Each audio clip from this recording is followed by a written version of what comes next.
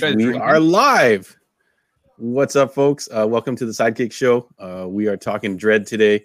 We have a couple special guests with us. So, as always, my co-host over here, Rob, is here, aka the 905. His new social media is in the link in the description if you need to follow that. I am John from Heroes World. We have Jonathan Yo joining us. You probably just saw recently on our toy Hasbro reactions, and I also brought Tim back, who was also on our Has Fan Fest thing. He's a big Dredd fan. He actually got me my copy of Dredd, so I figured it was appropriate to get him on this.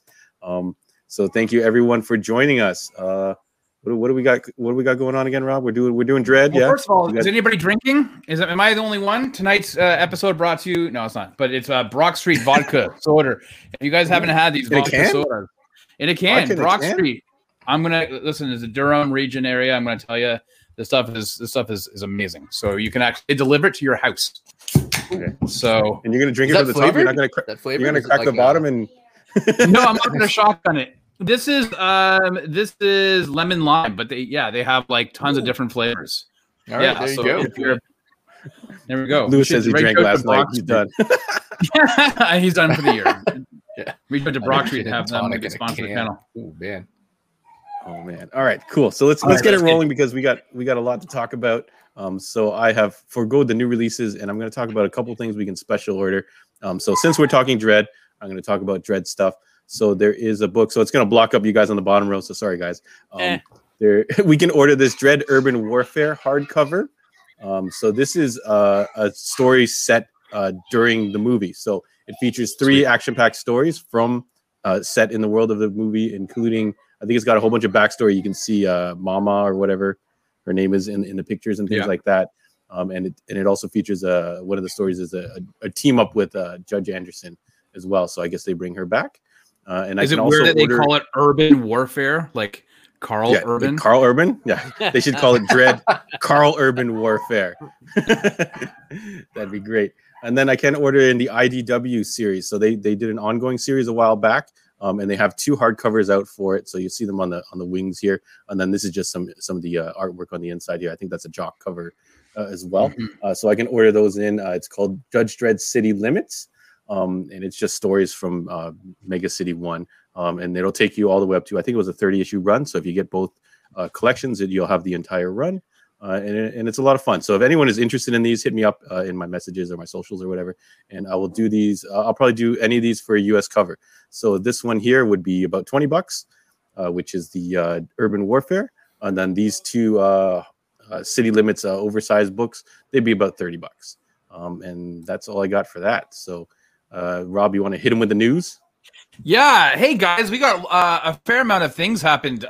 So first of all, I want to start off. You see behind me, I have some CGC slab books. Well, Action Comics #1, the first appearance of Superman, John, last week went on auction. It was rated as an 8.5. No, I think it was 8.0. I have it as 8.5, but 8.0 CGC. Do you have any idea what it sold for? Oh, well, you already have it on the screen. Yes. Yes, John, you thanks. 3.25 million. Dude, that's huge. And you know what? So during dinner tonight, my kid said to me, I'm fairly certain you have this book downstairs. And I said, no, I don't. And they're like, you're convinced you have it? And like, you know, my son, you're holding out on that 3 mil, Dad. Right. He's like, you could be buying me a inheritance, Dad. Yeah, he's like, you can buy me a PC. I don't understand. I'm like, I'm not buying you a PC with a comic book. So but $3.25 million is huge. A couple cool things happened, John. So Disney had a investors meeting last week, and apparently, I don't know if you guys heard about this, they showed off a new lightsaber. So you know when you go to the Disney parks right now, be it Disneyland or Disney World, you can actually build your own lightsaber. This is something that I was actually supposed to be doing last July, if not for the COVID pandemic. I was supposed to be there. We booked our time to build our own lightsaber. Well, supposedly at this investors conference last week, they showed off a new lightsaber that is as real as you're going to get. It's retractable. The light is retractable and zooms up. So there have been no pictures, no video were released of this. There's a whole bunch of how this works. Yeah, I don't know. Unless it's like those plastic ones that you would whip, and it'd just be like a series of cones. I feel like that's not really what I'm worried about. I'm worried about it's going to be like an automatic thing where it's just going to like the hilt's like this long, just going to pop up. But hey, listen, if anybody could do it, it's the Disney Imagineers. These guys are like top of the notch engineers, and they'll be able to figure it out. So that is supposedly coming out later. I got this it. year It goes up your sleeve. So like there you go. Walk around with your arm you have to walk out with a straight arm, and then it ejects out like a switchblade or something like that. We're gonna talk some movie news right now. So, John, your favorite movie franchise, G.I. Joe. This is you have like every copy of G.I. Joe Rebellion. That's a stretch. VHS, you have DVD, you have Blu-ray. I think you have the Laserdisc versions. So for you, John, as you know, Snake Eyes is coming out. It was supposed to be later this year. They've actually moved it up to July 23rd, which is like the only movie in the last 2 years that has actually forward. moved up. Yeah, everything's been delayed. And everybody's like, oh, this is great news. But guess what, John? Guess what your Snake Eyes did? It backflipped. What did he do? Out. Yeah, he knocked Top Gun. He knocked out Tom Cruise. He knocked Top Gun from that July 23rd date back into November. Nobody knocks out Tom Cruise. Well, and then guess what happened? Then Tom Cruise knocked himself out, and Mission Impossible 7 is now moved from November to May of 2022 for Mission Impossible 7. So, like Tom Cruise dominoes. That's right. Well, because and Mission Impossible 8 was supposed to be coming out in 2022. So who knows when that's coming out now, because they were filming them back to back. But Snake Eyes, I guess the better part of the story is that we'll get to see Snake Eyes a little earlier than originally anticipated. Speaking of movies, news broke this afternoon, John, about Lucy Liu. So my favorite Charlie's Angel is Lucy Liu. I'm just going to throw it out there right now. She was my number one fan of Kill Bill. I loved her. She has signed on and joined Shazam 2, Fury of the Gods. Now she's going to star as Calypso, who is a sister of Hespera, who that is being played by Helen Mirren. And she was announced a couple weeks ago to joining Shazam. Fury of the Gods. So I'm not sure. This is breaking news this afternoon. So I'm not too sure if many people have heard about this. But John, you seemed pretty excited when I sent this to you. Yeah, I'm happy to see Asian representation in any movie. I don't know if our special guests and you have a favorite Lucy Liu project. Is it in fact Charlie's Angels for you, or Kill Bill? Well, no, yeah, for me, Kill Bill. But I mean, she wasn't a huge part of Kill Bill. But I mean, she was an integral part of Kill Bill. But yeah, I mean. Yeah, I like Tim. Do you have Charlie's Angels? Yeah, John. Yeah, for me, it's got to be Kill Bill. I always regretted that she was supposed to have a Kill Bill action figure by McFarlane, and it never came out. And it was her in like the full white kimono with the sword, and I always regretted that. For whatever odd reason, that never happened. Head come off? I think so. I think I remember. I wouldn't be surprised if it did. It's McFarlane, so it wouldn't surprise me. But yeah, it never came out because it would have been her and all the crazy 88s. That would have been. That would have been a cool scene. Yeah, I actually quite liked her in Collect All 89. Yeah, maybe it'll come back because McFarlane's doing a lot of things now. But I actually quite liked her, and there was a show called Southland, which was a cop show, which is one of my jams, and she was introduced as kind of a new female rookie cop, and it was a really different character for her. So I actually really thought she was cool in that, and she didn't play like your typical. She actually kind of betrays her partner, so it's kind of neat. It was kind of neat to see. But yeah, anything else? She's been in that Sherlock Holmes show like the last little while, right? She's in some new show as well, a recent show, right? Yeah, one of those vintage like 80s style shows or whatever. Yeah, I'm not sure. Yeah, Sherlock. So yeah, I don't remember the name of that. It starts with an E. I can't remember what the name of the damn show is, but Elementary, that's it. Elementary, my dear Watson. That's right, because she plays Watson. And finally, today also, not only did Lucy Liu get the breaking news alert, but so did Jordan Voight Roberts. Now, that name may sound familiar. That is the director of Andre's favorite monster movie, Kong Skull Island. Andre loves that movie. Jordan Voight Roberts was named as, this is a Netflix property. So this was, I buried the lead on that one. This is Netflix. So Netflix announced that Jordan Voight Roberts will be producing and directing a live action version of Gundam. So I think that this was huge for Andre. I sent a message to the guys in our private chat and he hasn't responded. I don't know if he's in a coma with excitement. I don't know if he's drained of all bodily fluids because of the excitement. I have no idea, but I think this is going to be pretty huge news. John or Tim, Jonathan, what are you guys saying on this? For me, I have no connection to it. I'm like, okay, it sounds great, but I know a lot of people are stoked for this. I mean, it sounds awesome. I mean, Netflix projects have been hit and miss, though, right? So I'm taking it with a little bit of a grain of salt. But I mean, can you really go wrong with Gundam, which has like a great history behind it?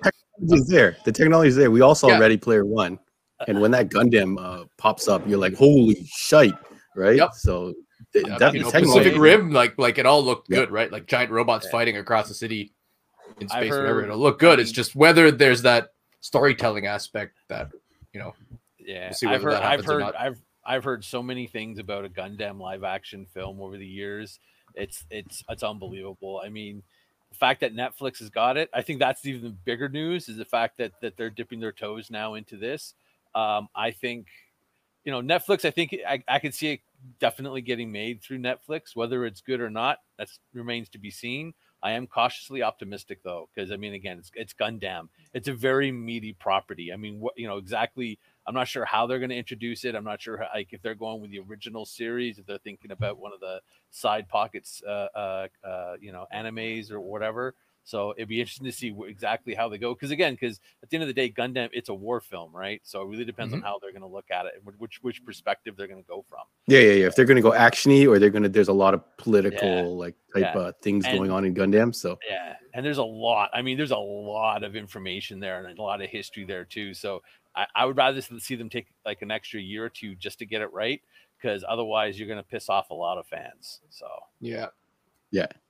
Well, they have a functioning real life Gundam. Like, have you seen those pictures, Rob? Yeah. In Japan, they have it like opens up and does all the craziness. So they actually built it. So like we just got a transforming Optimus Prime release. So put those two together, and then there you go. Yeah. They just combine the two, make a real working practical effect, whatever. But yeah, anyway, sorry. Go on, Rob. Anything else? No, that was it. I mean, it's a lot of people are pretty stoked about this, so we'll see how it turns out.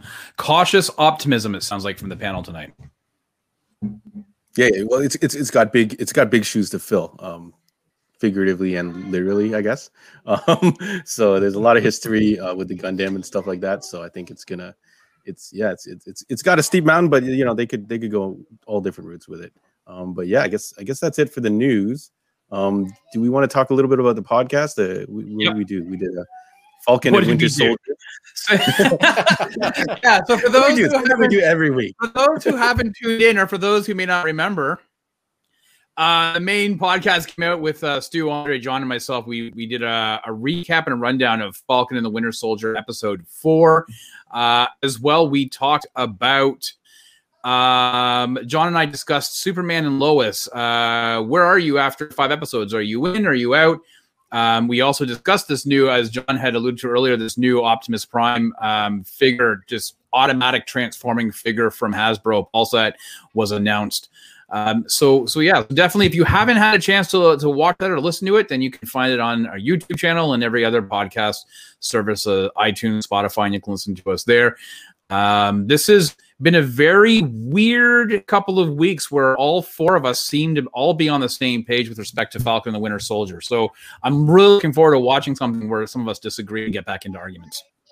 Rob craves the conflict. Yeah, the conflict. All right, so let's. Are we ready to talk Dredd then? We brought our special guest on. Let's go Dredd. Thank you, everyone in the chat. I see it's going crazy, so hope we'll be getting to you guys. I don't know if there's anything we want to go back and hit. I'm just doing a quick scroll here, but I think we can dive into Dredd, and we'll kind of go back on there. So thank you again, everyone, for joining us. So Judge Dredd. Let me grab my notes here. Oh boy, what year was this? 2012. 2012. Yes, 2012. The year of 2012. Judge Dredd. Budget of 10 years. 30 to 40 mil. This was so relatively. Is this considered a lower budget for these newer action films? I feel like it's more modest, right? And then the box office only pulled in about 41.5 million. So generally considered a flop, but they do have a stat. We usually don't see these stats, but they had a home video release stat of 20 million, which is pretty impressive. So that brings it up to 60 million for this type of film. I feel like that's pretty respectable, and we'll get into like our thoughts on the film and things like that. Do we want to open with discussion on the Stallone Judge Dredd first. So I don't know if anyone else did the bonus homework. I managed to set these guys up. So Rob has watched it. John has watched it. Tim said he's watched it 1 million times back in the day. So I don't know if we can delve into Four times in the theater. Wow. I loved it. Wow. Remember that comment I made a while ago that says Rob wasted time and money? That's every week you say that. Over the Tim. So this original film kind of suffered a similar fate. It had but it had a much bigger budget for that time. And you see a lot of it you do see a lot of money on the screen, but I feel like it just didn't pay off, and it was considered overall a flop. And I think I talked to a couple people before we started doing this, and they were like, I'd rather watch Demolition Man. I think it was maybe Lewis that said that, and I think I 100% would rather watch Demolition Man. But upon rewatching this movie, I feel like it's not as bad as I thought it was gonna be. If you fast forward through like 40 minutes of it and dive into the movie at that point, that's a problem right there. That in itself is a problem. No, I'll be honest with you. The biggest problem of the '95 Judge Dredd film starring, Sylvester Stallone, wasn't really the plot. The problem was that they made his character take off his helmet. That was the whole problem with that film. Everything I think that's a minor plot. The things that he did while his helmet was off was part of the problem. So I think they could have got around. I think they could have got around this whole helmet coming off, but the scenes where he wasn't wearing a helmet were. Yeah, I mean, if you take out all the crazy stuff, the plot was actually pretty interesting, right? So I like that. I went back and watched it. Honestly, I realized I was dreading this. No pun intended. But it actually wasn't as bad as I thought it was. Even Points the on the Rob board. Snyder John. part, even the Rob Snyder part wasn't as bad as I thought. Like, that whole, everybody jokes in that meme, that Mr. I am the law, right? That whole speech actually wasn't bad. I did laugh when that happened. Yeah, and everybody thinks it's a really bad part and they joke about it, but I mean the speech wasn't bad. It was kind of this whole idea of, hey, Judge Dredd is like, the law's never wrong, and he's like, well, look at you, what happened to you, right? Like the law can't be wrong. What's going on? What do you have to say about that, right? So overall, I thought it was okay. It wasn't terrible. It definitely has that 90s movie feel to it, which is, I think, and that whole look and feel of it is no longer kind of in style, right? It's considered cheesy and everything. So yeah, I think it was okay. And you compare it against Demolition Man, and I think the reason Demolition Man is better is because Demolition Man didn't take itself seriously. There was that comedy in it, and it was the other extreme. Yeah, and they just kind of that's what it is. The comedy's there. We know this is a silly, ridiculous concept. Let's just go with it. Whereas I felt like Dredd, they just didn't know where they were going. Was it supposed to be serious? Was it supposed to be comedy? Was it supposed to be a mix? I think they were trying. I think they were trying to go too serious, and it kind of probably backfired on them. Rob, yeah, but you can't go too serious if you shove in Rob Snyder in there. That doesn't make any sense at all, right? So if you want to go serious, don't put him in. I wonder if they added him afterwards.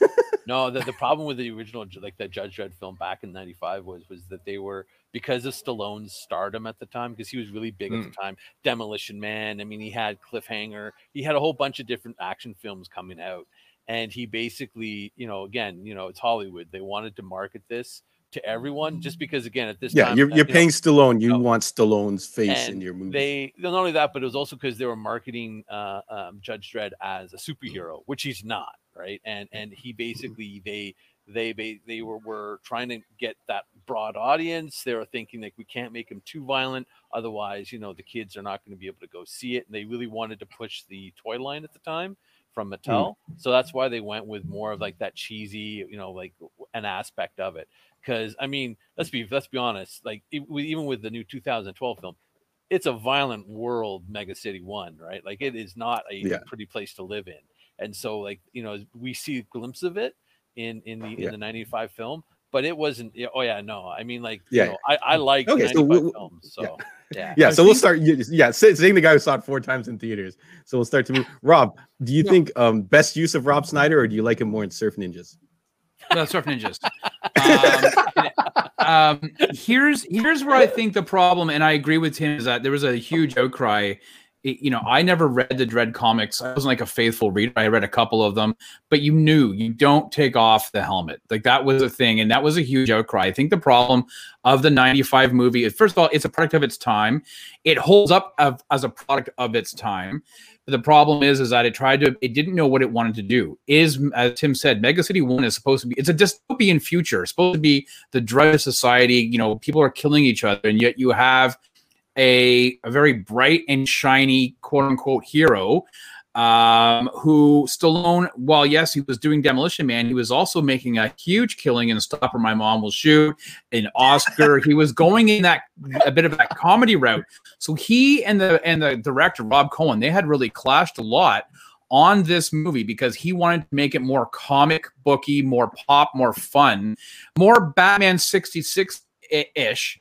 In its tone, and apparently the director had a whole bunch of scenes where it's a lot more violent, a lot more darker, and that's in Snyder in the original cut. Rob Snyder was killed at the end, and Stallone had fought and argued to have him make some joke as he's being pulled away on the gurney and some of that at the end. So I think you had two conflicting ideas of what they wanted this movie to be, and this is the product that we got.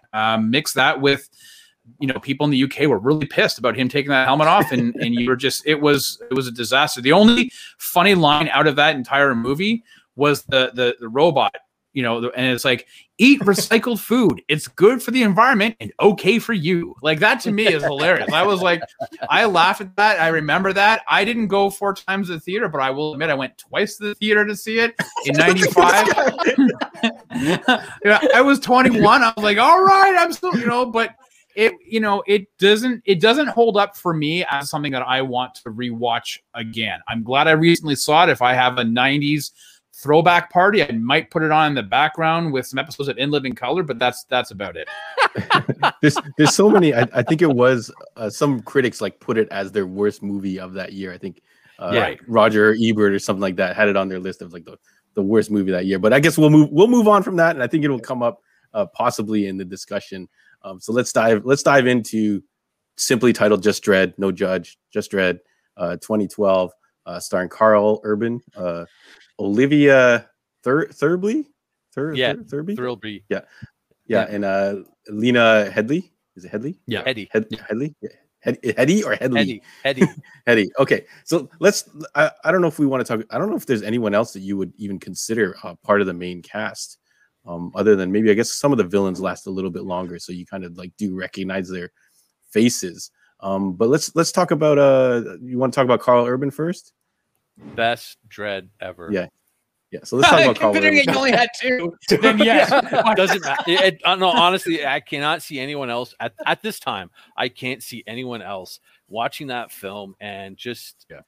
Just the first scene of him, and this is no spoilers. It's just he is in the beginning, the introduction of the character and of this universe, the 2000. Oh yeah. Sorry. Yeah. So before we get into it, I guess we should stay spoiler free. Upon the rewatch, now we've watched this a decade later. Right? Decade. Wow. Damn. Yeah. All right. We're old. Anyways, would you guys recommend it? Rob, I'll let you go first. Do you recommend someone watch it now that's never seen it? Yes. Oh hell yeah! Sure. Yeah. So Tim, Rob, in agreement. Yeah. I think we're all in agreement. Sure. Do you recommend they try and watch the 3D version? Yes. If possible, no. No, not unless you've got to. Unless you're going back in the movie theater and we get to see it in 3D again. Otherwise, I don't know when it comes to home theaters. I don't know how good it would be. I don't think you're going to get the same experience. Yeah. Oh no! Okay, it's amazing. So I have a 3D. I know Fraser's probably going to jump in here. This is one of the movies I picked up when I first got my 3D plasma and the glasses and the player Blu-ray. And I would bring people over and they're like, hey, you want to watch a movie, whatever. I'm like, sure. Let me put Dredd on for you guys. And we throw the glasses on and they would be blown away because this movie was made for 3D. It wasn't a post-conversion movie. It was shot with 3D cameras, in right? 3D. So you could tell that level. So yeah, watching this movie, first of all, not only is it an action-packed movie, it's amazing. But if you're trying to flex and show your friends, am I using that term correctly? Flex? If you're flexing and showing your friends your 3D system, This is the movie you want to you're throwing on. You're not throwing on Avatar. You're throwing on Dredd. Okay, Right. quick question. What are your choices? Avatar, maybe, and Dredd, and then what? The Resident Evil Gravity. movies? Like I don't. No, Gravity. Ooh, Gravity, yeah. Okay, so those are Resident Evil Rob's movie. three 3D movie recommendations. Did you guys see this in the theater in 3D originally? I definitely missed out on it. I don't think I think I missed it in theaters. I don't. Yeah. I don't remember. So me and John both missed it in 3 times. It came and went quickly, like John on prom night. It was in a flash. It was gone. Rob's book coming out soon, titled "On Things on Prom Night," and it'll just be every page will be all of Rob's jokes of the prom night. It'll be in the dad joke section of your chapters. So, I was don't worry about, you won't miss out. I was so looking forward to seeing this in the movie theater, and I didn't miss it. Went day one, I went like the night before, and it was an awesome film. I loved every second of it. I love Karl Urban. I loved how he portrayed Dredd. I mean, okay. So back to Karl Urban. So yes, we all recommend it. We're going spoilers now, folks. Yeah, sorry. Continue with your Karl Urban. Oh, all right. So for me, the thing I loved about this, the whole thing with Karl Urban was like you start feeling like how like menacing Dredd is beginning part of the film is he's suiting up. You never see his face. Right. And I just love that part, and then they introduced, they talked about Mega City 1. And then you get kind of introduced to not only to the city, but you also get very quickly introduced to the main antagonist, which is the drug, part of the Mama clan. And I mean, like, again, it was just like it was a perfect scene, particularly in 3D of they got sparkles sort of happening and they have this slow motion happening. And it was done so beautifully. And then it's just Dredd, and then it's just Dredd being, Karl Urban just being Judge Dredd chasing down crooks, and it was just a great beginning scene, And then I was mentioning to the guys just as we were getting on is then they moved to the next scene of Dredd, the Chief Justice and Dredd. And we get introduced to the female character of the story, which is okay. Yeah, wait. We're gonna get to Anderson. We're gonna get. All right. I'll slow down. I'll let John. John, you want to jump in and say anything about Karl Urban here? I mean, honestly, good on him. I don't know if there'd be many other actors who would take this part and go, you know what? All we're gonna see is your chin, right? In this kind of like, not a big movie role, right? Like this wasn't supposed to be like this big summer blockbuster. So the fact that he took it and was willing to do that was good on him.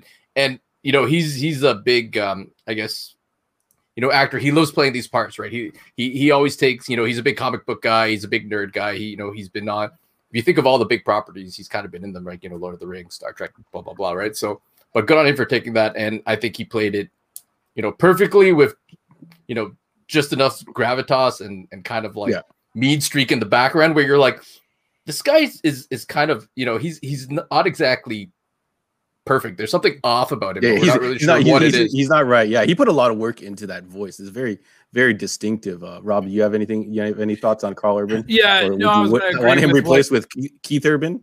Keith Urban, yeah, or even Keith Sweat. Even Keith Sweat. I definitely want Keith Sweat.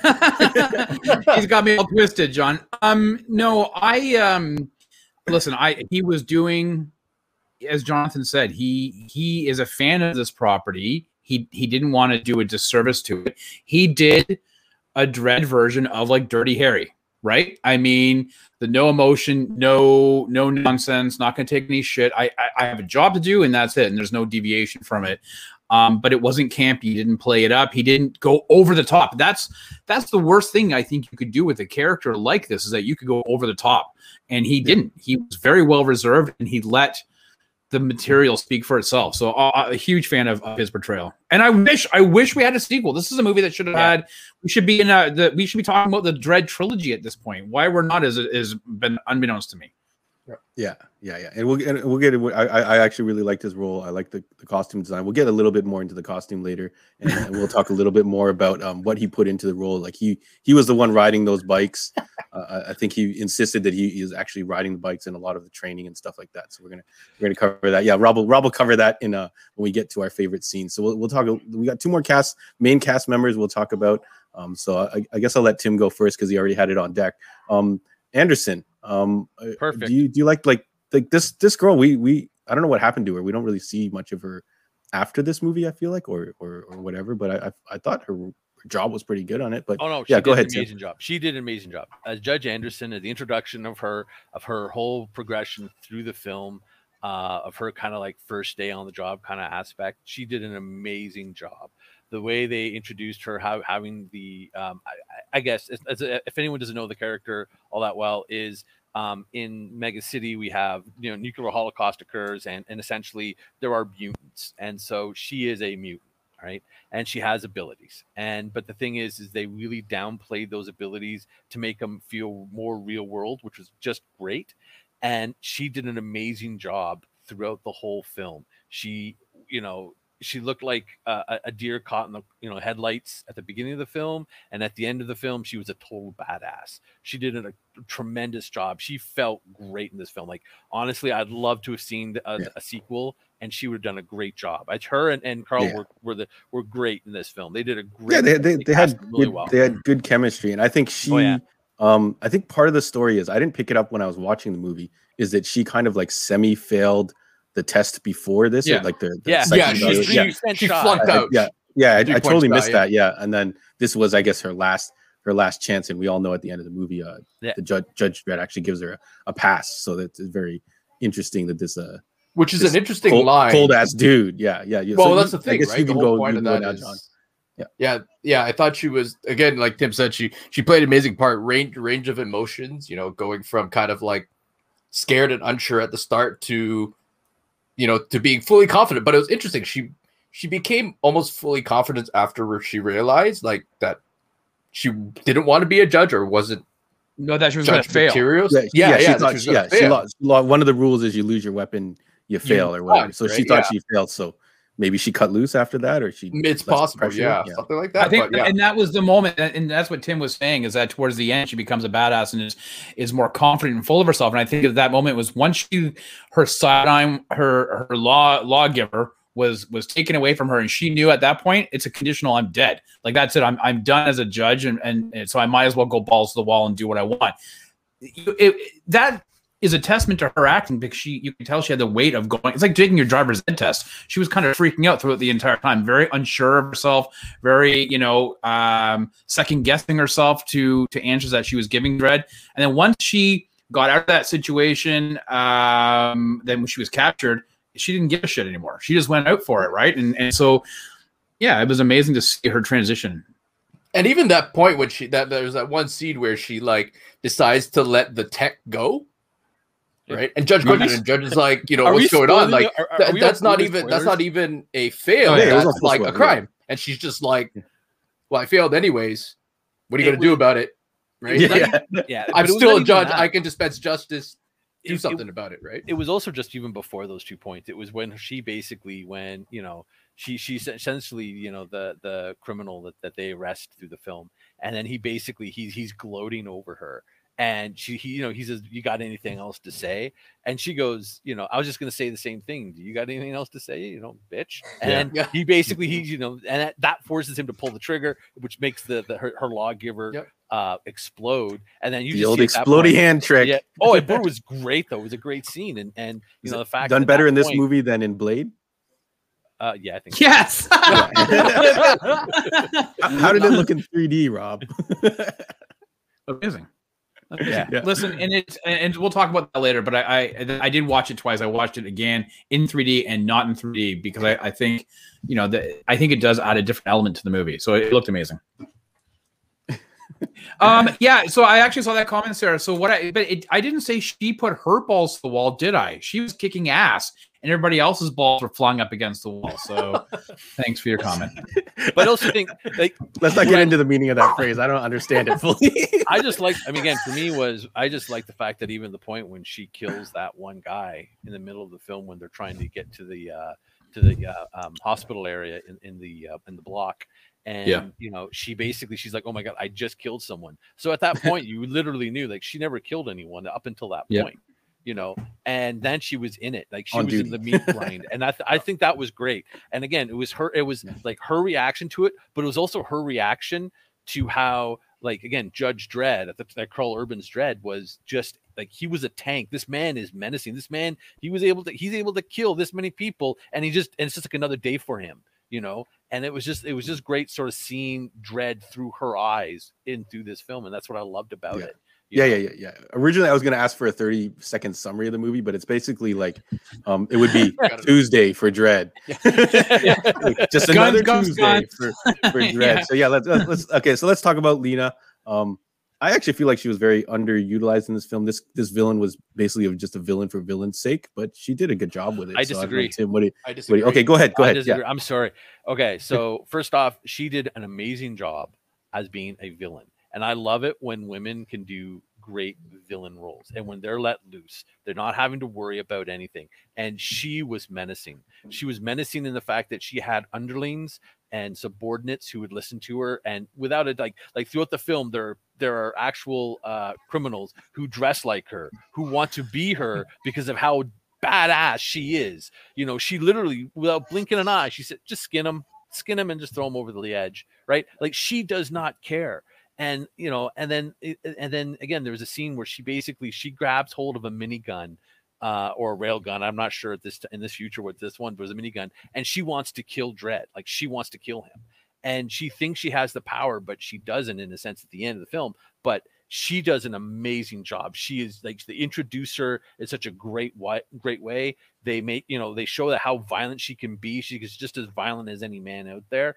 And just an amazing performance of a villain. I loved her as an antagonist in a film. Probably one of the best ones I've seen in a long time.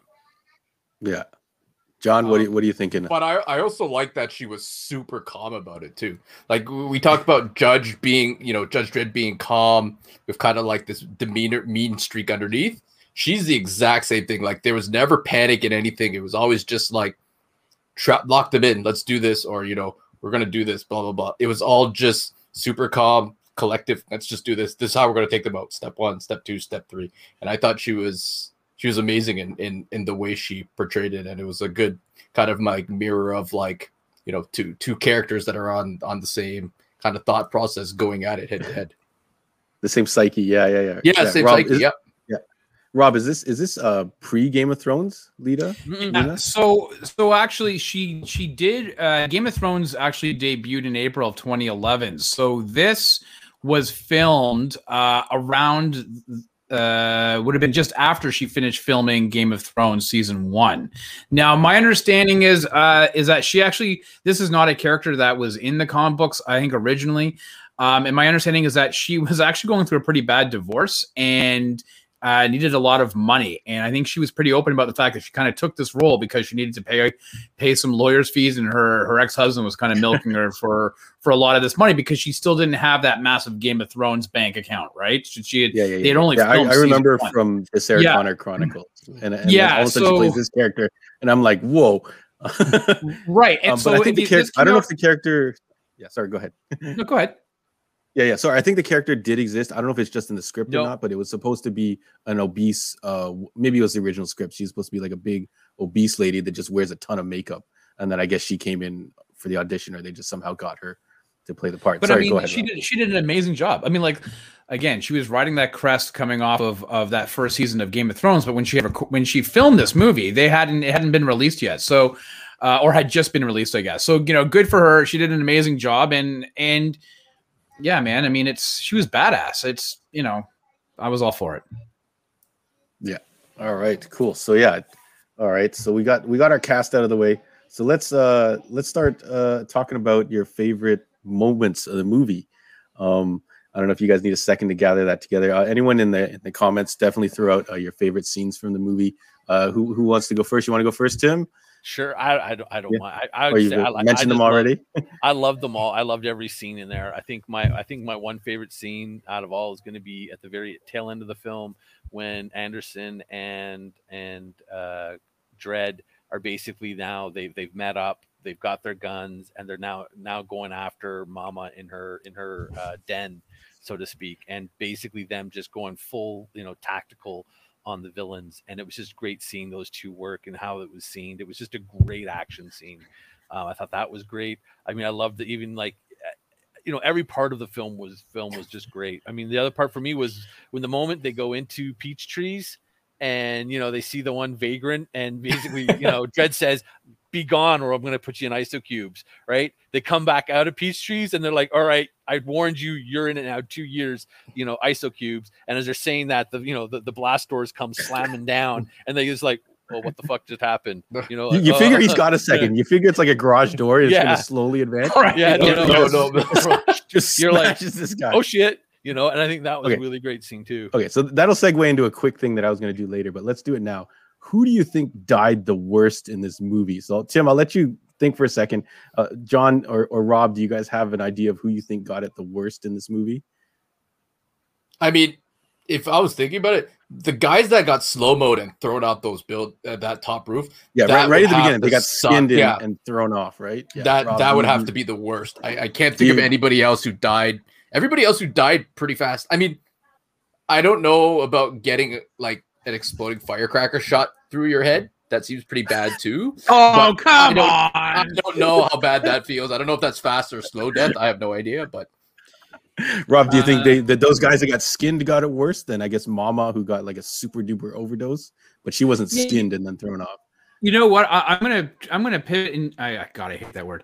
I'm going to pick a different death. I think that when Dredd is fighting that other judge on that, not a catwalk, but on the whatever, and they're fighting, and the scaffold. Thanks. And he slams his lawgiver into the other judge's throat, and you see his throat like collapse, and he's gasping for air because his windpipe has been completely crushed. His Adam's apple is blocking it. Like that to me, I mean, yes, we can talk about like the falling bodies and the skin and everything else of that, but seeing that guy struggling, right? Because he knows he's dying. He knows he's dead. There's nothing you can do. You can't cough it out. He just kind of like crap. You can't cough it out. Right? Right? You can't like pop that hole and pop it back out again, right? It's not a balloon. So that for me, I was like, man, that was brutal. That was maybe he could have done a reverse Steven Seagal and ripped his trachea out. Right? Yeah. Brought in here. Tim, I don't know if you have anything that can top those other than. I think it was that moment when Dredd turned the tables on the guys that were trying to get him in the hollow booth. He goes incendiary, and he's on the other side of the balcony, and he just launches this incendiary grenade over to the other side, and everyone is now caught on fire, and they're screaming, they're they're falling over the ledge, and even when they get to that point where when Dredd tosses Mama off the top roof kind of thing, and then you're slowly going by, you're still seeing those people still burning alive on that balcony just before she dies. I mean, yes, that scene where the three other guys, the three drug dealers are dead. I mean, like, even going back to her when she gets thrown off the ledge. I mean, you just seen that scene, and you see her when she sees the smoke, and you can see that she thinks it's clouds. She's looking like she's an angel, and then she gets through the clouds, and she's like, "Oh fuck, I'm going to die." And I thought that was a great scene. I feel like she was fine with it. She was like, "This is a fitting end."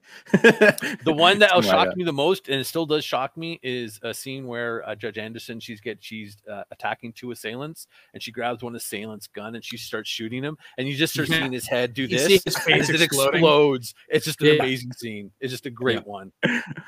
Okay, so we've talked about, like, John, do you have any other favorite scene? Do you have a favorite scene? That maybe I actually did like the it's not so much an action scene, but the call 911 scene. Right. That twist where the three that was pretty cool. Like, it's like, what are we going to do? And she's just like, call 911, and then you see these judges show up, and then the two judges are outside waiting for this door to open. Right? They're like, come on. They're like, come on, let us in, right? And then they're just like, he makes one call, the door opens, and he's just like, you're relieved, and then they're just like, what? And then they're like, the four judges walk in. I thought that was a cool twist in the movie. I like that. I thought that was a cool scene. Yeah, there's clearly like an experience differentiation between judges and things like that. Oh, those two guys at the door, rookie cops for sure, rookie judges for sure. They're the lazy ones who want to get the donuts and stuff like that. They're just like, oh, whatever, we'll just go. I just noticed a comment right now from Sentaku Select where it says that I liked how judges were all the same. Dredd was more of a veteran, but nonetheless still a judge. That was not even just that. It's the fact that all the judges knew who Judge Dredd was. Like, it was the Judge Dredd, right? Yeah. Like, it's like everyone knows. Like, you just don't, like, if you get caught by Dredd, you're done. It doesn't matter. There's no fair, like, it is, you've done a crime, you're done if you get Dredd catches you. And if you pull a gun, you're dead. Right? It's tactically, he's he knows what he's doing and he's a hard kill, right? Those judges were like $1 million and Mama's like $1 billion. And they're like, do you know who this judge is? Like, I should be charging you more for this, right? Yeah. They should up their price. Rob, was there any scenes we missed that were even more glorious in 3D, maybe, or something? Well, I mean, listen, I want to talk about Alex Garland a little bit later in the show, who wrote this, but I think that this movie, one of the amazing parts of it is the cinematography for it. The scene where Anderson she's in the interrogation room, and Dredd and the head judge our chief justice, are talking, and you can see the reflection of Dredd in the window. I mean, just it's beautifully shot. But the one scene that always sticks out for me is right after, and Tim mentioned earlier about Mama on the minigun, blowing the entire block away, right? And Dredd comes back and he kills the scout troop that are out there trying to find him. And he walks up with Caleb. I think it was Caleb, right? Her original right-hand man. Yeah. And he sits there and he just looks over, and you can see that Mama's just looking across the way saying, holy shit, this guy's still alive. And he just looks, and without hesitation, like just chucks him off and then spins around and walks back through the cloud of the smoke. Yes, like slow walks off. Right. Like Judge Dredd, the best thing about this interpretation of how Karl Urban did it is that he's not an imposing figure. He's not a huge muscular guy. He's not, 6'7" and this and that. He's not playing it where he's way over the top and angry and gruff. His reputation is what precedes him. Right. And he's like every killer in every movie, be it Michael Myers or whatever else, he's a slow walker and he gets the job done. Right. Like, so that for me, that scene was just amazing. Just watching it. Tim kind of hinted at it and you're kind of mentioning it. I feel like it's almost the overall package. The gravitas. I'm actually hard pressed to pick like one favorite scene. I feel like it's just the whole package of the movie. So we'll dive in a little bit, and there's a comment here that actually takes us right into that. So Scott Graziano says, what up, Scott? He says the worst scene is when that female judge is pausing to kill Anderson, because she's like, hey, my whole plan is like, she sees me, I'm a judge, she hesitates, I shoot her, haha, we win. No, it's great, and then she kind of but she kind of like they're right. She kind of like stops and lets Anderson like use her psychic ability and then shoot her. But I think that's it was a minor criticism. So do we have any criticism? I'll let you defend it first. No, yeah, because you got to remember, because again, the cop, they set the whole scene up beforehand. She basically says, I have the upper hand, because at that point, no one knows. Mama didn't know, the criminals, other than the one criminal who knew, and the cops didn't know. No one knew outside of the Chief Justice, Dredd now, and Anderson, who knew she was a psychic. No one else knew. Yeah. And so that Dredd, that scene where, she's got her gun, she's got it up, she's ready to shoot, and then she sees the female judge, and then, and then the female judge says, it's me. She's not going to automatically bring her gun up right away, because again, Judge Anderson already has the drop on her. So she doesn't. Right. So again, that's why I guess maybe she was waiting for her to lower the gun. Yeah. So she's waiting for that gun to lower. So then she's going to then shoot her. But that's when Judge goes. When her powers kick in, and she knows that she's going to get killed. That's when she kills her. It was a perfect scene. Yeah. Perfect scene. Okay. So I guess anything other than why doesn't this have a sequel? Do you guys have any criticisms at all? I'll let just anyone jump in if they've got any. None. Go ahead, Rob. Oh, I was going to say the only thing for me is that I felt that the Anderson's use of her psychic ability was, she's interrogating Kay, right, to the point where she makes him piss his pants because she screws him in his psyche and his mind. But when she was captured, she could have done the same thing. Like, she could have incapacitated him using her abilities, and yet she didn't. So I thought that was a little bit. For me, I was like, well, wait a minute. You have this superpower, essentially. Just use it. But whatever it is, it's not it. So, yeah. So muddy psychic abilities. Yeah. Sorry, go ahead, John. For me, like, this is super nitpicking, but like that first chase scene, like, he's chasing down the guys, and they're doing all this stuff, and they run over a guy, and then he goes to say, he's like, Central, I'm going to take them down, and I was like, you were taking them down anyways. Like, what were you going to do? Just like pull them over, give them a ticket? Like, they were screwed no matter what, right? So it was just kind of weird to me, but that's like super nitpicky. I think it was lethal force. I think that was the difference, was because at that point, They were they were eluding him. They were leaving. They were trying to get away from the scene. So again, different crime, right? I mean, but even the guys and then killing, right? Even the guys in like the van, they were like there's a judge on us. We're screwed. Like we're dead anyway. So clearly these guys were not like first time criminals. They've done a bunch of other stuff. So they knew as soon as they were getting caught, whether they were dying on the spot or like they were going to find out who these guys were. These guys were going to have tons of records and they were dead anyways. I'm pretty sure like that was it. It wasn't, they were done anyway. So it was just kind of weird to me, but you know, that's super nitpicky. There's really nothing else I can think of that was super annoying to me when I was watching this movie. Yeah. So overall, a great package and well put together. So I just had Rob. You said you wanted to talk a little bit about the person who wrote the movie? So. So Alex Garland was credited as the writer of this. He was actually working on this script from almost 2007, 2008, 2006. He was helping develop how they were going to use the slow-mo with the drug and everything else like that. Now, Alex Garland's first directorial movie was Ex Machina, but apparently there was a lot of issues on set with this credited director. I can't remember the name. Oh, Pete Travis. So much so that apparently Garland is the one that kind of stepped in and was doing a lot of the directing for this movie. So if you're a fan of Ex Machina or Annihilation, which you should be, by the way, also with Domhnall Gleeson, who was the cyber kid, the ginger cyber kid.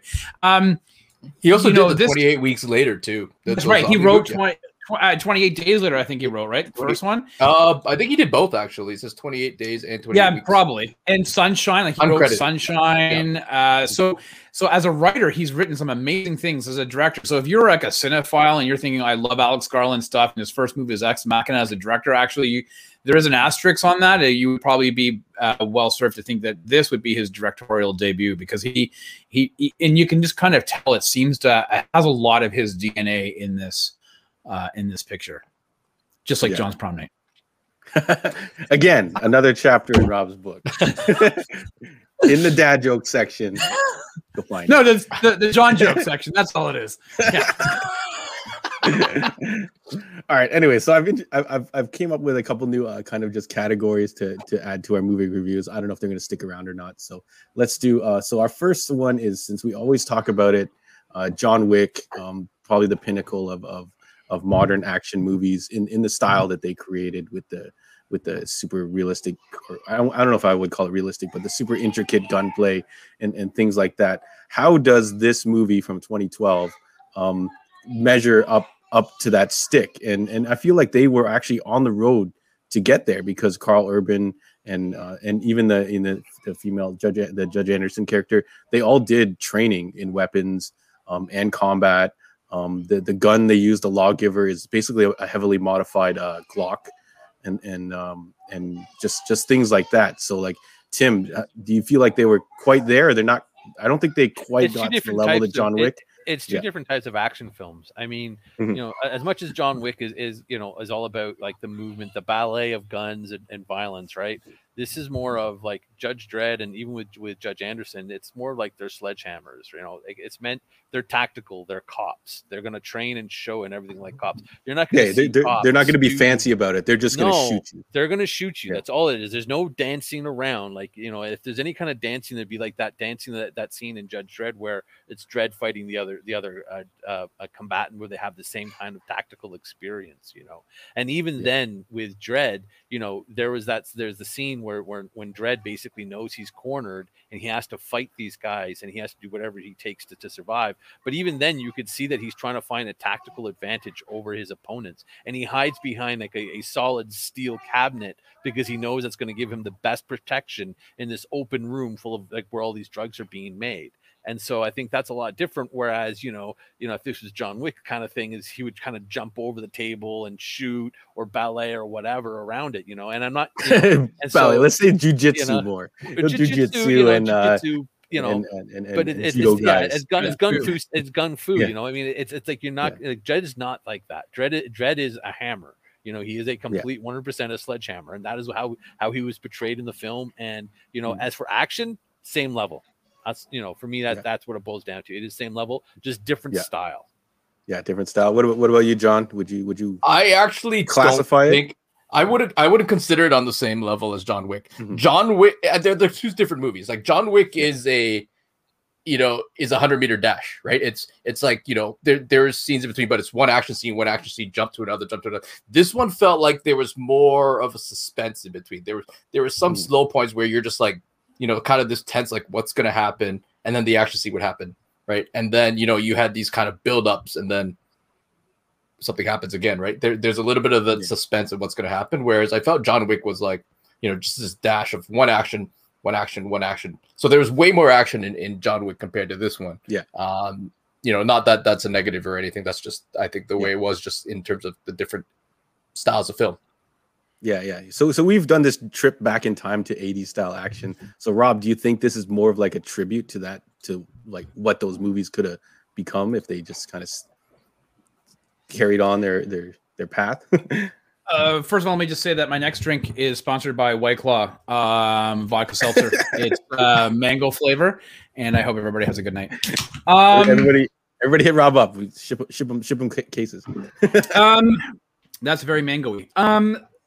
Okay, so I think online I had said that it falls into the same kind of. I made a comparison to John Wick, and not that they are like for like. This is not an apples to apples comparison. We've got John Wick because it's a very different movie. Tim said it. Jonathan said it. Even Gordon has mentioned it in the comments, and everybody else. And Fraser with Gun Fu.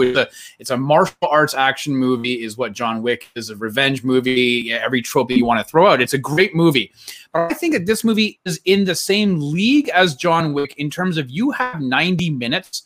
Or even 100 minutes at home, and there's nobody around to bother you. You are well served by throwing this movie in if you want to watch a good action movie, just as you are throwing in John Wick. And I think that that was what my initial reasoning for trying to make the comparison for is that, they're on the same level in terms of the enjoyment that you are going to get out of it. Two different movies altogether, still under the same action genre idea.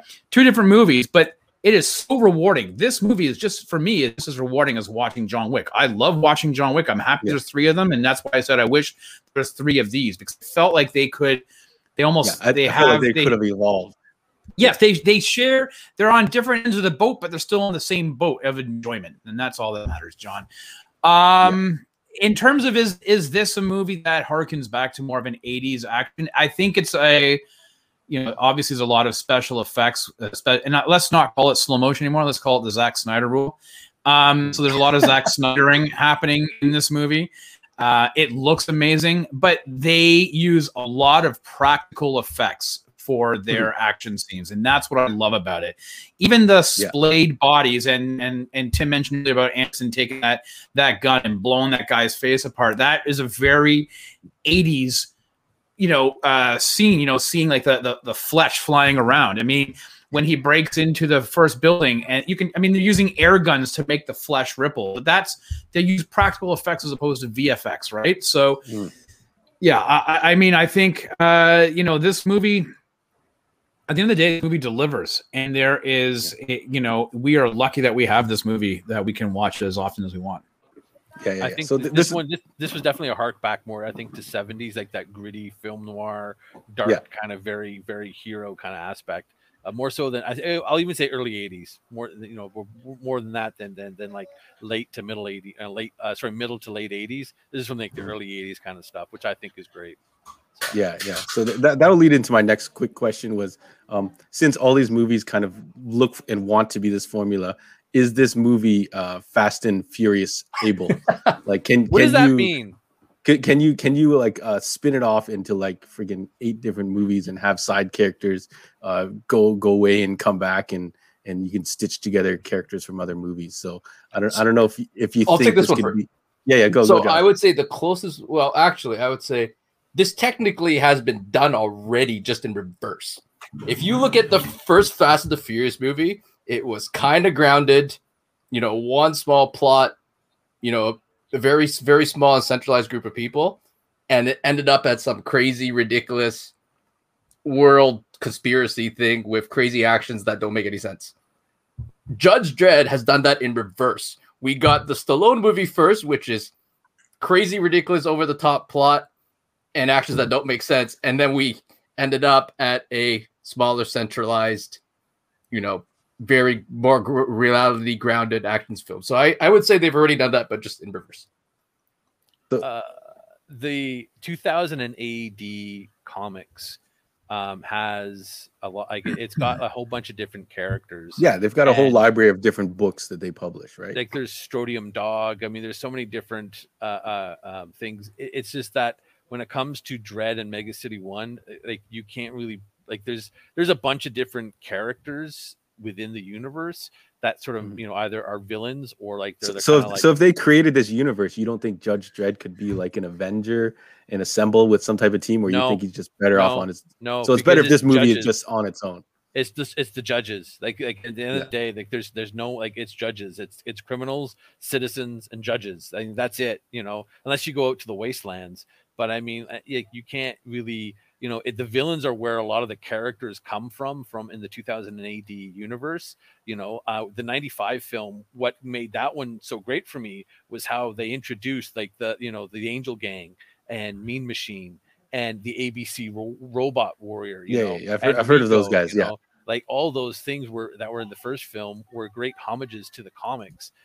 But again, this universe is not there's not like a Captain America version of a judge or a Thor version of a judge. They're all judges. It doesn't matter where you are on Earth or in the universe. You have judges, and that's it.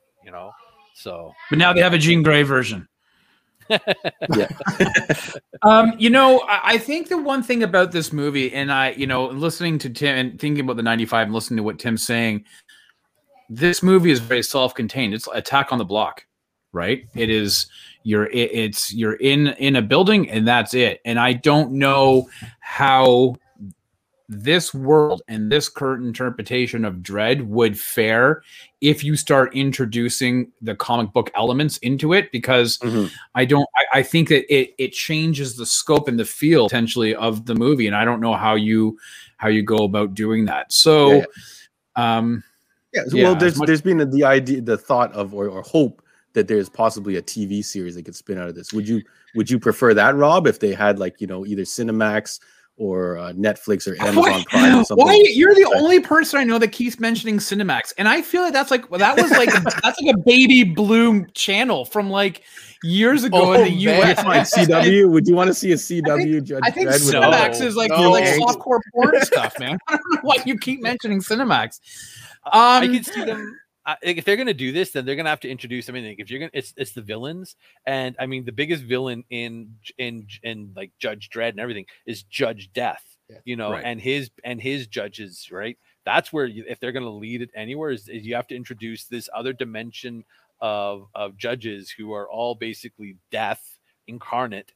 And that was where I think if they're going to lead anything into a show, would be like lead into that, But I feel like if they're going to do a show and make this into like a television series, then it really has to be done where like you can have like the main overall plot with some kind of like smaller plots of them sort of solving daily crimes, but the overall plot is like the Angel Gang or introducing something as like some big menacing part, but it'd be difficult. I mean, it'd be like it's like Miami Vice on steroids. I like the single serve. I like that this is just another Tuesday for Dredd, and then next movie would just be a Wednesday and things like that. I think that's fine, but almost every show we have now is like the weekly procedural, but there's always this overarching story for the season. There's a big bad overall, and I think you might be able to get away with maybe like, if we're talking about 10 episodes, like a season of it. And then at the end of that season, you would have to have something drop of like a larger conspiracy going on, and that would roll into your next season. But I don't think you can do like the, weekly story and that's it. I don't think that would fly. I'd have the Disney people Plus. Would want more. I want the Disney Plus. This is like 6 episodes, like the 6 episodes season. Because they got the money. It'll look that good, but they won't have as much violence as this particular movie. That's no, why I wanted it as violent. It has to the be Cinemax. The Rob doesn't watch it all. It has to be as violent. You can't, like, to me, you can't. I know this would be a television series. If it was on Netflix or Amazon Prime, it has to be on that same level of action and violence that they have in the film. has to be kind of put into the actual television show. It would have. But you to could, be, you could put it on HBO and do like a 10 episode kind of thing. Yeah. As a season. That would work. I think that would work. So, right? Yeah. Okay, so TV show, we would be pretty happy if that happened or not. So I think we pretty much covered everything we want to talk to. I had one last kind of silly thing. I don't know if anyone had an idea for this, but my last idea was done in the style of, so basically if you had some other property or some other character that you would do a movie for them in the style of Dredd. So I don't know if you guys came up with anything. I have something, but if you guys came up with anything. Okay, well, why don't you lead us off? Because I don't know if it's a boost speaking to me, but I have no clue what you're talking about. So why don't you lead us off and explain what the hell you're trying to say? Okay, so these half-cooked ideas I come up with in the middle of the night. So hopefully they'll become something. So my idea for the movie is I was gonna say, okay, so this is the selling point of this old property that I would bring back and do in the style of this Dredd movie. So it reads as, it was the roughest of planets. They needed 1,000 lawmen. They got one. He was enough. Brave Star. So I don't know if you guys remember Brave Star. Yeah, I remember Brave Star. In the day. Yeah, so I had a quick picture here. Interesting. It's got a very kind of gritty idea that they have one cop that's going to police this entire planet or sector or something like that. So I thought it would be really cool if Brave Star made a comeback. Interesting. In this, because everything you take from the past, you want to kind of modernize it. So it became a very gritty, dark, kind of spacey show with this Judge Dredd element to it. So I don't know if that makes sense to anybody. I didn't when you told me this question, I didn't even think of it that way. My first thought was, let's break this movie down to a bunch of people have to work their way up through a building. That was my thought, right? And so Game of Death like movie, yes. Yeah, or The Raid, which is kind of roughly the same idea, right?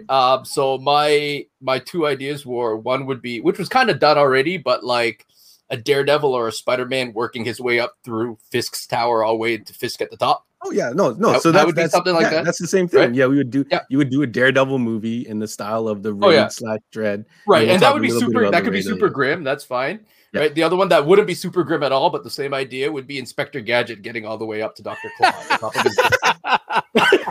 would be 12 minutes. Just his legs would go, and that's it. He's done. Would you bring Matthew Broderick back? No. It'd be cartoon stuff. Well, I can't think of anything. I mean, okay, so I'm sorry. I mean, like, if you think I'll work on the only these idea ideas. the only thing that came to mind was just with you showing Brave Star would be the Silverhawks. That's what I was thinking. The same thing. I was like, wow. If you want to go that route, or like, if you want to go even you go like Centurions, from the 80s cartoon. Oh, wow. Mass. How would that work though? Would only one of the guy who has on the underwater stuff would just be like, I'll sit here at the bottom in the pool. See you guys later. Probably. But yeah, I don't know, man. I mean, like I don't even know how you could do that with the Judge Dredd universe. I mean, yeah, I can't help it, man. Anyways, I'll keep working on these ideas, folks. I think if you wake up in the middle of the night and you have another idea, just don't write it down.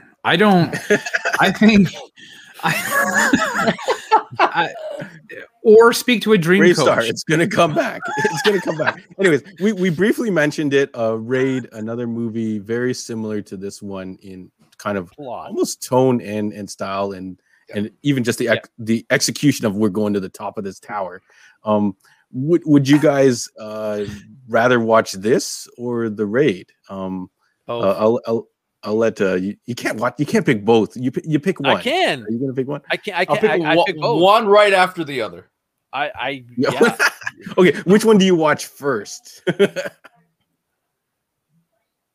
I would pick Dredd, and then I would, once it ends, I would stop him as soon as he throws Mama off, and then I would put on Die Hard, because then that movie is about him trying to get back down the building. So I figure we've just watched a movie of somebody going up, and then we're going to finish it with something coming back down. So for me, that's... And then we'll put the Raid on afterwards, and he's going back up a different building.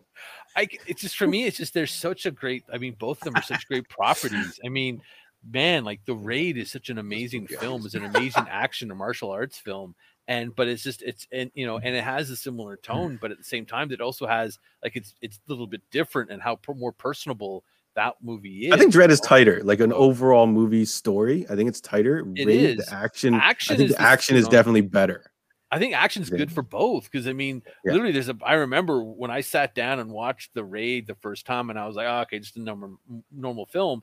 And there's a moment where he kicks someone off the damn like floor, and that guy lands back first on the banister on like a floor below, and I see the guy bend like almost 90 degrees, and I jumped out of my seat going, holy fuck, that guy is dead, because it looks like he broke his back.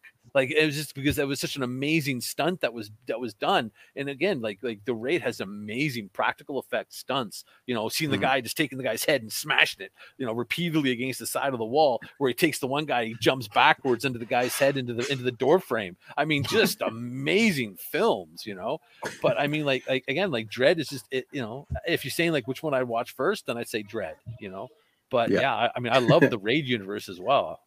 Oh yeah. I want to ask though, like the people in the chat, I want to know if they enjoyed this movie, and I want to know, I watched it in 3D because we talked, and I watched it in regular version as well, and I don't know if anybody else had an opportunity to watch it in 3D. But did people enjoy watching this movie? Are you glad? Did anybody not see this movie before when it first came out or on home release or whatever, and this was your first time watching it, and what your thoughts are? Because because you're watching it a decade after it's amazing that it doesn't feel like a 10-year-old movie. I know. No, this could have came out this week on Netflix or something like that, and we would have been like, "Ooh, brand new movie! It looks exactly like today's movies, except for the 3D gimmick." I feel like it was a thing that was happening that no one really does anymore. Although I think this movie would be way better to watch in 3D when I was watching some of those action sequences, especially the Gatling gun ripping through everything. So I definitely think watching the 3D would be definitely ideal. I will say that if you haven't, like, there are a few movies where you can watch both 3D and regular and be like, I wouldn't give a shit. It doesn't make a difference. Like, listen, we can go to every Marvel movie, right? Those first 10 movies all did post-conversion 3D, and it wouldn't make a difference. It didn't add to the cinematic experience of watching it in 3D. Right, you just went to the theater. If it was in 3D, you bought the extra $2 for the glasses, and off you went. But watching this movie, for me, it adds to the full completion of watching it in 3D. I'm very happy watching it, regular version 2D, if you will, or whatever. But if I have a choice between 3D and regular, I'll put on those glasses and sit in my basement and watch it in 3D. Just that's how I will forever watch this movie until my 3D television. I agree with what Rob's saying. I'd say that. So Scott said he watched it for the first time. He enjoyed it. Jesse said he watched it for the first time. What up, Jesse? And he enjoyed it. Lewis just says it's great in general, and he doesn't have a 3D TV, so now he's got to go buy a 3D TV. Fraser said Rob knows his answer, so I think Fraser is on the exact same page. Fraser and I think we may have got our TVs at the exact same. We had the same setup as him. So So Steve, my buddy, Sentaku Select, said he bought it on Blu-ray as it came out and he loved it. And he talks a little bit about Ghost in the Shell, which we'll leave for later. Gordon says it was awesome. Lewis is saying 3D. They could have easily messed up the 3D, right? Like, we had 3D who the way overdone, like things coming at your face, and they could have easily done that too, but they didn't, and like Rob said, it was perfectly done. Yeah, and I think that also shows. I mean, it really does show that people behind the camera really took, like, they really wanted to make a good Dredd film, and I think that's what was great about this, is that you could see the love from the directors to the practical effects to the special effects to the visual effects. Everyone wanted to make a good Dredd film, and they wanted to sort of get rid of that, the feeling of that 95 Stallone Dredd. Like, they wanted to get away from it because they knew they had to really make him, like, I guess, make it just a great action film that was so completely different from that 95's film, And I love the 95's film. I mean, I own it, watched it, loved it, saw it 4 times. My understanding, Tim, is that you also on an eBay auction you purchased Stallone's cod piece from that 95. No, I didn't. But I actually bought a 20-foot tall movie poster of the Dredd film. Wait, but okay, but which one though? Is it the one where it's his full, and he's holding the gun out and you can see his face, or is it the one where his face looks really thin and the helmet is over his face? It's still rolled up. I can't take it out because it's so damn big. So it will displayed one day. Okay, right, so I think we're good on Dredd. I think we've said anything. Any last thoughts, anybody? No, yeah. love So it. Rob was originally the one that suggested we rewatch this, so that was a lot of fun. And then next week we are going to be doing. What are we doing, Rob? We're hitting the like and subscribe. Yes, thank you. We're hitting the like and subscribe.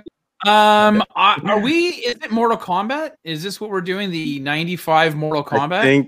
I think the chat has spoken. Sorry, we're gonna do. I'm mistaken. It's Remo Williams. Scott, you're the only one that wants to watch Remo. Oh, I saw Remo Williams. Okay, so you guys can get together and do Remo Williams. I'll watch a trailer and see if maybe I can even entertain this idea. So I think we are all gonna be next week. We're gonna be standing up, listening to techno beats, yelling Mortal Kombat. As loud as we can. We're doing the Zemo dance. The Zemo fist pump dance for an hour. All right. So it's Mortal Kombat 95. Is it also 95? I think I had 1995. Yeah, Mortal Kombat. Okay, yeah. So that's more. Yeah. So we're not watching the second atrocity. We're watching. We are not touching Annihilation. We will touch on bonus, which is the Mortal Kombat Legacy series, which is available on YouTube. I've added, if you look at our YouTube page, the link for next week's show is up, and it does have the playlist from I think it's WB behind the scene, or it's some other YouTube channel that I guess WB set up where you can watch those shorts, and they're actually all pretty good. So I think Rob, you said you never watched them before, right? Yeah, I never saw them. So it's Michael J. White, Jerry Ryan. All these a lot of like famous people and the money they spent on it was actually pretty good, so they all look really good. So did you guys ever watch those, John or Tim? Yeah, I did. They were amazing. I enjoyed them a lot, and then they disappeared on the internet for a while, I think. Right? Yeah. It was under Mishima. Yeah, it was under Mishima, that branding, and then when they took it down, now it's on. I forgot what it's linked in the other video. It's WB Backlot or something like that. But yeah, Scott, thanks for joining us. Thanks, Scott. I'd have to rewatch them again. But yeah, I remember watching Mortal Kombat at least 3 times in the theater too, because I loved it at the time. Yeah. Was there somebody at the theater that you were like you had a crush on? No. Like in 1995, was it the ticket taker? That was you were just like, man. I just love movies. I love watching films. I'm the same way. And if I love a film, I'll watch it multiple times in the theater, man. I'll tell you how bad it is for me. For Tango and Cash, Kurt Russell, Stallone. I've seen that film over 80 times, and I could watch it right now. I could watch it right now, and it'd be still fun to watch. I love it. Is it because Terry Hatcher is dancing on a pole? Is that why? No. Okay. No, I just love that film. That is a great buddy cop film ever. Best one made. I do find it kind of funny that Sarah, apparently, according to Gordon, he sold his true love out and said that she passed out during this movie, Dredd. So I found that to be really interesting. But she's very excited to watch Mortal Kombat. Sarah is busting her ass all day, and then if you turn on these movies at night, she's probably going to fall asleep during whatever movie you put on, to be honest. So it's like you got to watch them. Wait a minute. Are you coming to Sarah's defense? Like, what is happening here? It's Terry Hatcher, random Terry Hatcher. Gross. Whoa, what? Which is all right. So we're gonna do Mortal Kombat next week. So next week, same time, same channel. So Monday at 8 p.m. Eastern Standard Time. I think we're gonna have to call Sarah and Fraser because they've been demanding that they be on the guest spot on our Mortal Kombat podcast. I'll try and come up with some more clever ideas for that one. So it can't be any worse than making us watch a trailer for Rick and Morty season 200. That still is probably one of our funniest videos that we've uploaded. So Rob, you've got a brand new way to contact you. So you want to hit him with it's in the link in the description below. But Rob, hit him with where they can find you. Now. Yeah. So you can get me on Instagram at _905. New YouTube channel will be rolling out by the end of the month, so you can catch me there. And John's going to be making some guest appearances as well. So. Yes, I feel like we have to set up a whole other podcast and talk about maybe Terry Hatcher. I don't know what's going on. So John and Tim, I think I spoke to you guys the other day. I think we've kind of got a semi-exclusive on you guys right now. Sure. Unless you got some other projects you guys want to mention. No. I will probably have some action figure custom stuff going on. So I'll probably have an Instagram up down the line, and we'll start converting some stuff and getting some pictures up on that stuff. Yeah. Cool. I'll definitely link that up. Yeah. You can see a couple pictures on my Instagram of stuff that John's working on, some Warhammer and McFarlane figures. So that's pretty cool. So I think that's it. Thank you again, everyone, for joining us. Thank you for making this possible. Thank you for like, subscribe, and bye-bye. Hit the like and subscribe. So subscribe. We'll get to 1,000. We're road to 1,000. Yeah. We're on the road to 1,000. Hit the thumbs up. Yeah. Thank you, sweetie. All right, so I think once we get to 1,000, I think Sarah's gonna go and watch every movie somebody suggests. So that'd be great. That's for our Terry Hatcher movies. Yeah, that's right. Watch out! I think she's gonna spin kick you in the stomach. If we get to 1,000, Sarah's gonna watch every episode of Desperate Housewives. So there we go. I think we're good. Oh, no. I don't know if I would wish that on anybody. Anyway, sorry, Desperate Housewives fans. But anyways, on that note, I think we're going to start heading into after hours territory. Thank you again, guys, for doing this. Thank you to our guests. Thank you, Rob. Thanks for having me. And we will see you guys again next week. Thank you again. Bye.